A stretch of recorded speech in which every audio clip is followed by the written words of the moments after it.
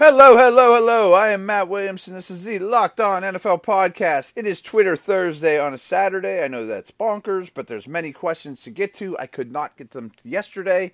Quick programming note. First off, we're brought to you by Vivid Seats. I'll tell you about them here in a moment.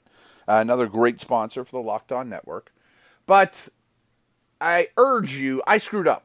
Mike Sando joined me on Thursday. He's going to be here every Thursday. One of the best shows we've done in a long time, for sure, this past Thursday. However, you guys know I'm not the most technically sound in the world, that's for sure, and it makes me a little crazy. When I published it originally, I put the file in from the day before when I did the Locked On Giants podcast. It was only out there for like a minute, but I'm just wondering if your phone downloaded it immediately, maybe you got the wrong one. So please go back and just listen to the Sando one because you'll love it. It's quarterback tiers. We did it Thursday. He's going to be on every Thursday from now on. Really, really good stuff. And I just hope you don't miss it because I screwed up. So, it is Twitter Thursday. Joshua Silber, who often writes in, asked me, where would you rank Ramsey compared to Revis and Sherman? It's too early for that question, first of all, but it's not a bad one. Don't get me wrong. For those of you who don't know, I helped recruit Darrell to Pitt. Him and I never were at Pitt. I had moved on to Akron by the time he, enrolled. But I watched him all through high school. He was the best basketball player in Pittsburgh as a high school player. Really made everything look easy because he was ridiculously smooth and was always as fast as he had to be. That being said, a very fluid, smooth athlete. He's not the physical specimen Ramsey is. I mean, Ramsey is a freak. I mean, Ramsey's Mel Blount, Rod Woodson for their day. I mean, like Patrick Peterson. I mean, like, this is the prototype. If you were playing Madden and you could draw up a cornerback, he would look like Patrick Ramsey. I mean, some people thought that he would be an in-the-box safety or a safety coming out, and I probably could do all those things. I think he's faster than Revis. I know he's bigger and stronger than Revis. I think he's faster and bigger and stronger than Sherman. Revis, to me, is the best corner since Dion or of this generation and is an easy Hall of Famer. And Ramsey has a ton of work to be included in that conversation. Ramsey also has the benefit of having another awesome corner on the opposite side of him in A.J. Bouye. So, yeah, he'll follow at times, but usually they play sides. And to me, that's a strike against when you're comparing him to Revis, who was really on an island against the best receivers in the league, which, of course, is a very, very difficult thing to do. Sherman is more the latter as well. He is always lined up to the quarterback's right. And, yeah, he's great. I mean, he may have the best ball skills of all those guys, too. I love the way he attacks the ball in the air. He plays very physical, former wide receiver. A lot of press man, but also a lot of cover 3 zone, and their zone turns into man, and he'll press, but really he's got the third of the field. Always really did a great job of using the sidelines as his friend. Did that extremely well. Again, played the ball in the air. One thing I think is really prominent, I'm not saying it's not true with Ramsey, and I'll get to that in a minute, but Revis and Sherman to me were maybe the two smartest of the great corners we've seen in a real long time, too. I mean, Darrell's a real student of the game, spent a lot of time, and it showed on game day, learning his specific opponent. You know, if he's going to follow Odell or whomever, he knew that player inside and out, really smart, grew up around the game. Sherman, a Stanford guy, also extremely smart. Obviously, he was brash, but that doesn't mean he's not smart. Had a great knowledge of the position in the game and offensive tendencies. I don't see that yet from Ramsey, and he's obviously very bold too and saying a lot of stuff and getting himself in the news. Frankly, I don't care about those things, especially from that position. I want an arrogant SOB out there. You know, if he's going to be lining up against the best receivers in the world, if it's him versus Nuke for a night, I want him to think that he's the best player in the world, and he's pretty darn close. I mean, if we were picking defensive players to build your team around, he'd be pretty high on my list when you factor in age. I mean, I think he's going to be a superstar. Putting him in their category, big picture, isn't fair. He's capable of surpassing both. This is a prediction and a hunch, but I bet when it's all said and done, I'll rank him ahead of Sherman, behind Revis. But again, I mean, he's an infant compared to those guys. Thad Sulik asked me 2 questions. Well, actually, I'm sorry. My man Joshua also asked me this question too. Thoughts on parents naming their children Carl? Todd Haley didn't think it was a good idea. For you guys that didn't watch the second, Hard Knocks, Todd Haley's in there a lot, and I'm familiar with Todd in Pittsburgh, and his whole thing was Carl. Can you imagine holding a newborn baby and calling him Carl? And I think he has a good point there, but Carl to me can be a baby's name. Like there's some old people's names that I can't picture naming a baby, like Elmer. There's some of these, I'm sure there's plenty of them. Tweet me a bunch of names. I guess, Gertrude. Can you name an absolute newborn? Oh, let's call her Gertrude. Carl, to me, works in that capacity. Some old people's names don't. And to me, that's, not an old person's name. Mentioned that we are brought to you by Vivid Seats. Vivid Seats is an online event ticket marketplace dedicated to providing fans of live entertainment with experiences that last a lifetime.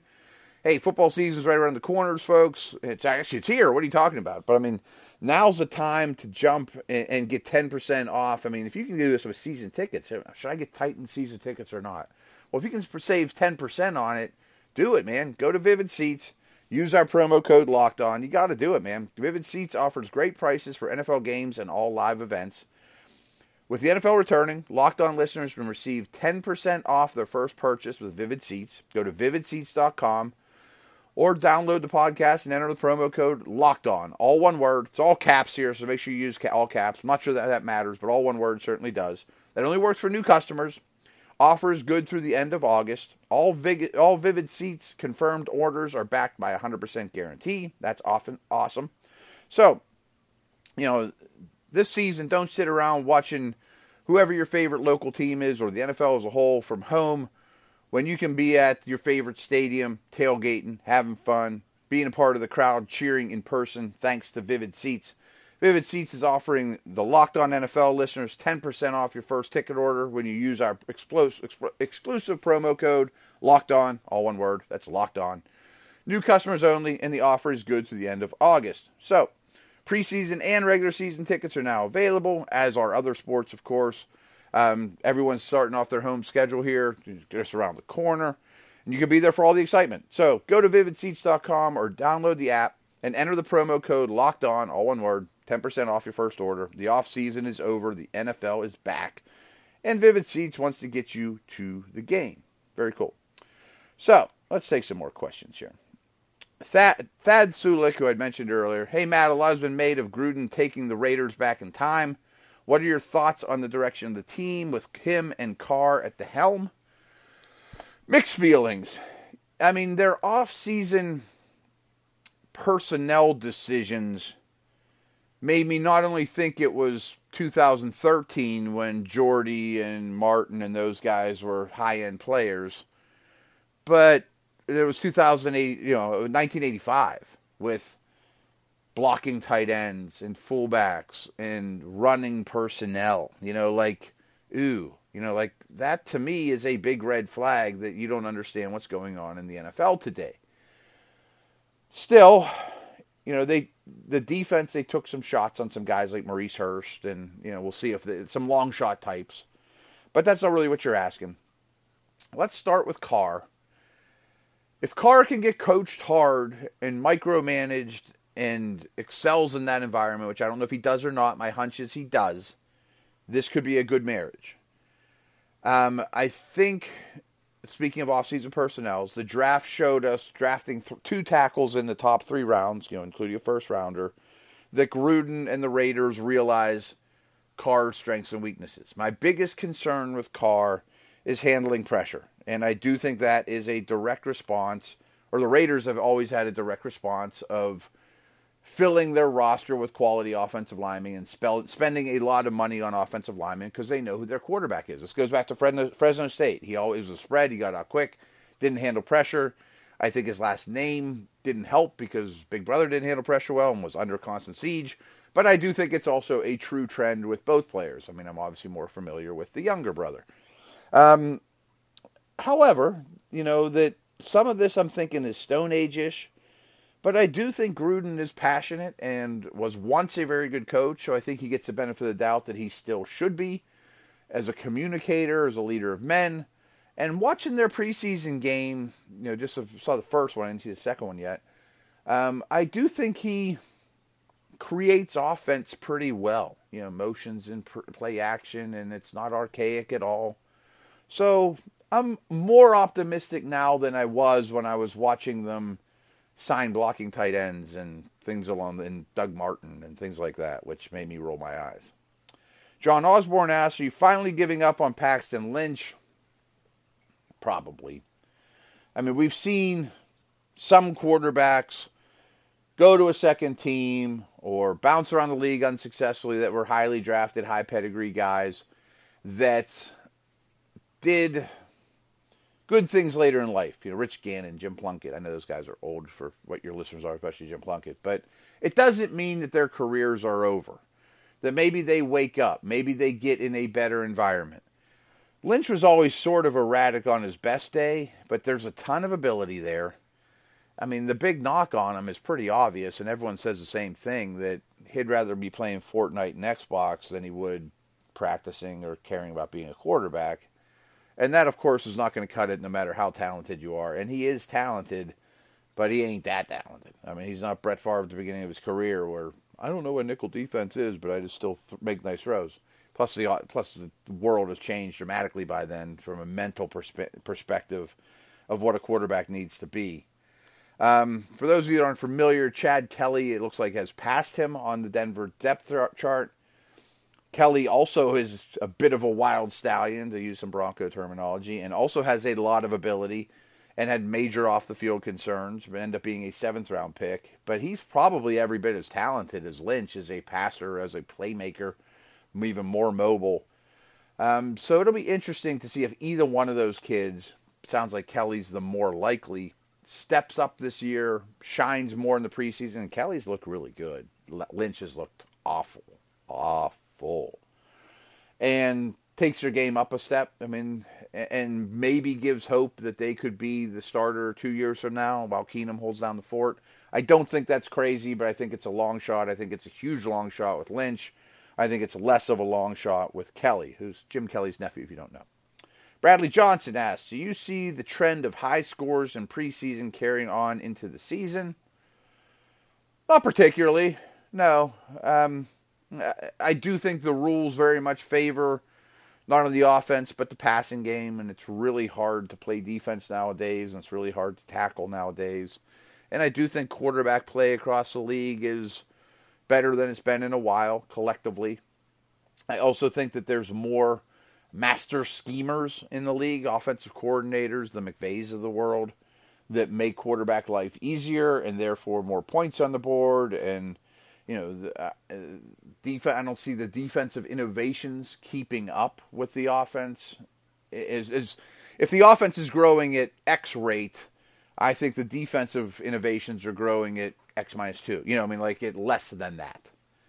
Still, I can't get around the fact when I answer this question that the trenches matter. And you can scheme up around losing in the trenches for sure. But in the end, you got to be able to control the trenches in this game. I do believe that as a fundamental fashion. And the defensive linemen are a bazillion times better than the offensive linemen right now across the league. So I think I think that in itself is a great regulator in the defense's favor. That our big guys are much better than yours. They're a bazillion times more athletic. And that every team in the league, like, again, I always bring up Steeler references because I do a lot of Steeler talk, and people around here like Cam Hayward and Tuitt are really great, and yeah, they're great, and especially Hayward. But every team, what I tell people around the league is every team in the league has those guys. Everyone has 2 great defensive linemen. Some have more. I mean, a couple have less, but there's so many awesome defensive linemen from size 240 pounds to 340 pounds, and the blocking's just so bad.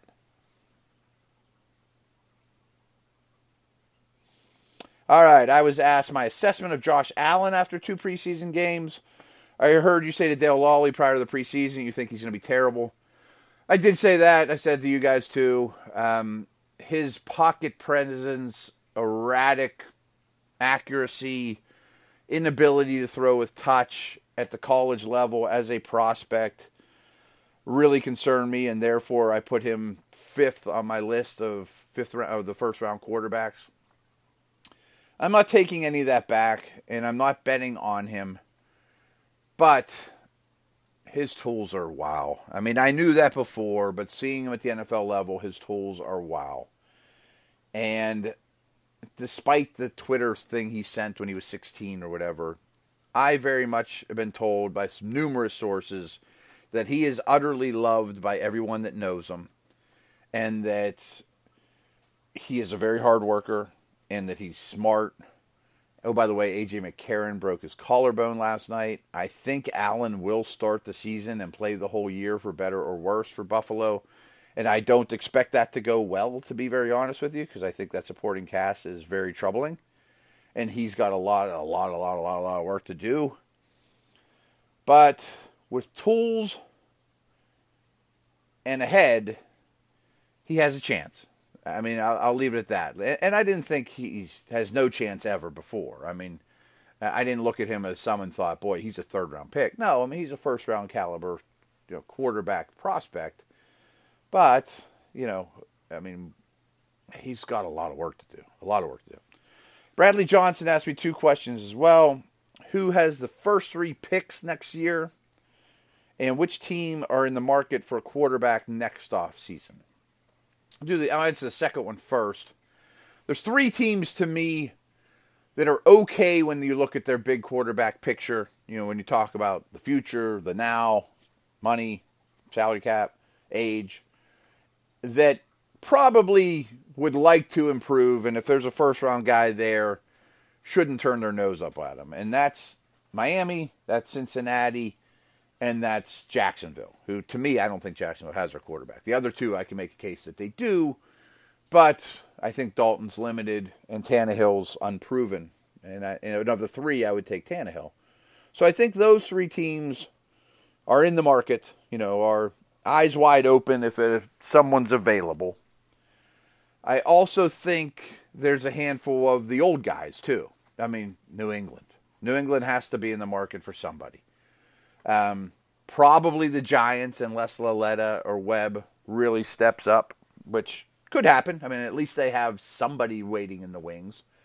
The Chargers, for sure, and the Saints, for sure, too. That when these legends leave, who's left? And it's time to address that this offseason with a project.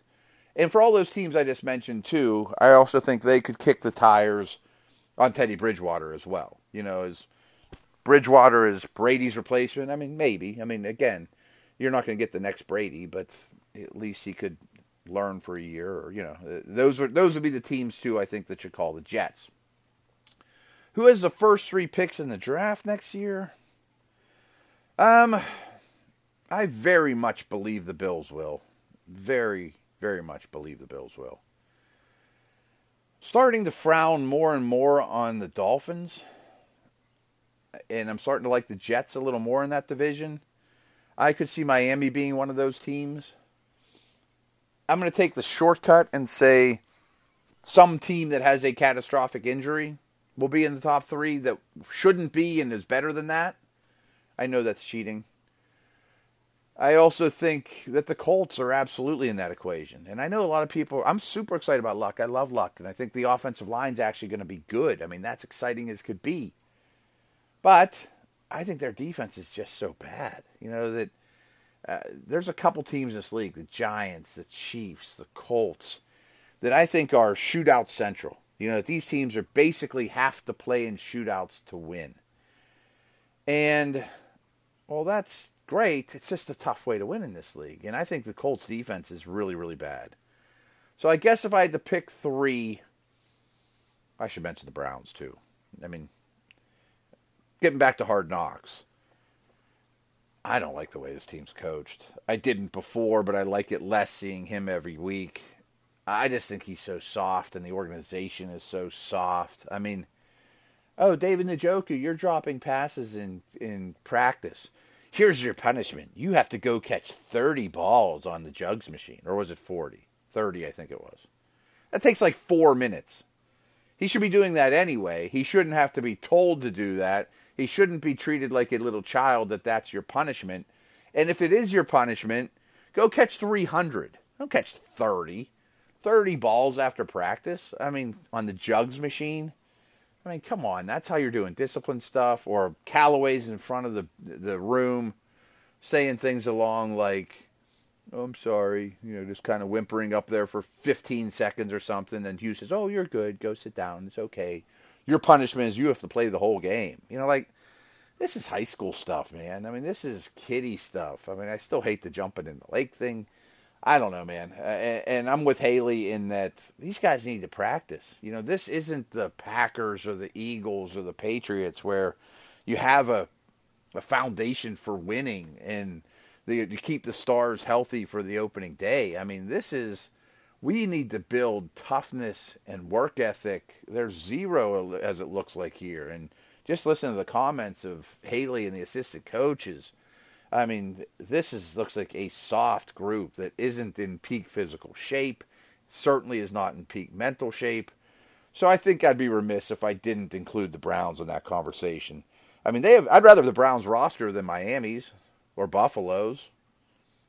I can't say the Colts because of luck, but I mean, the Browns got guys. Like watching Njoku, I'm like, this guy's going to be so good, and I've loved them before, like Njoku and Garrett. I mean, they have some potential superstars. But man, oh, by the way, Josh Gordon is reporting. Just got that text like a minute ago, so if you're listening to that, maybe you haven't heard that yet. I suppose that's good news. I mean, I'm rooting for the kid, but, obviously a volatile situation with him too. All right, some good Twitter questions. If I get time later, I have some more here. I might just do another one over the weekend. And then next week we will start like our basic lineup. Sage Rosenfeld is going to be with me every Tuesday. That's awesome. He hosts Locked On Vikings, but does way, way more than that. Former NFL quarterback. Go check on Locked On Vikings. You'll love hearing Sage. You'll love it even more when him and I start to riff. I've never talked to him on the air. I can't wait to do so.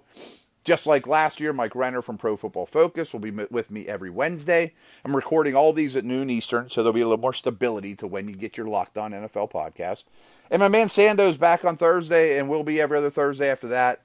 That might be the best segment of the week, or the best segments in Locked On history, to be very honest with you. So maybe more guests to come as well. Changing things up a little bit. Really want to promote the downloads. Spread the word for me, please. Please go back and listen to that Thursday episode. Make sure you listen to the correct one with me and Sando. It might take a second download on your part, but please do it.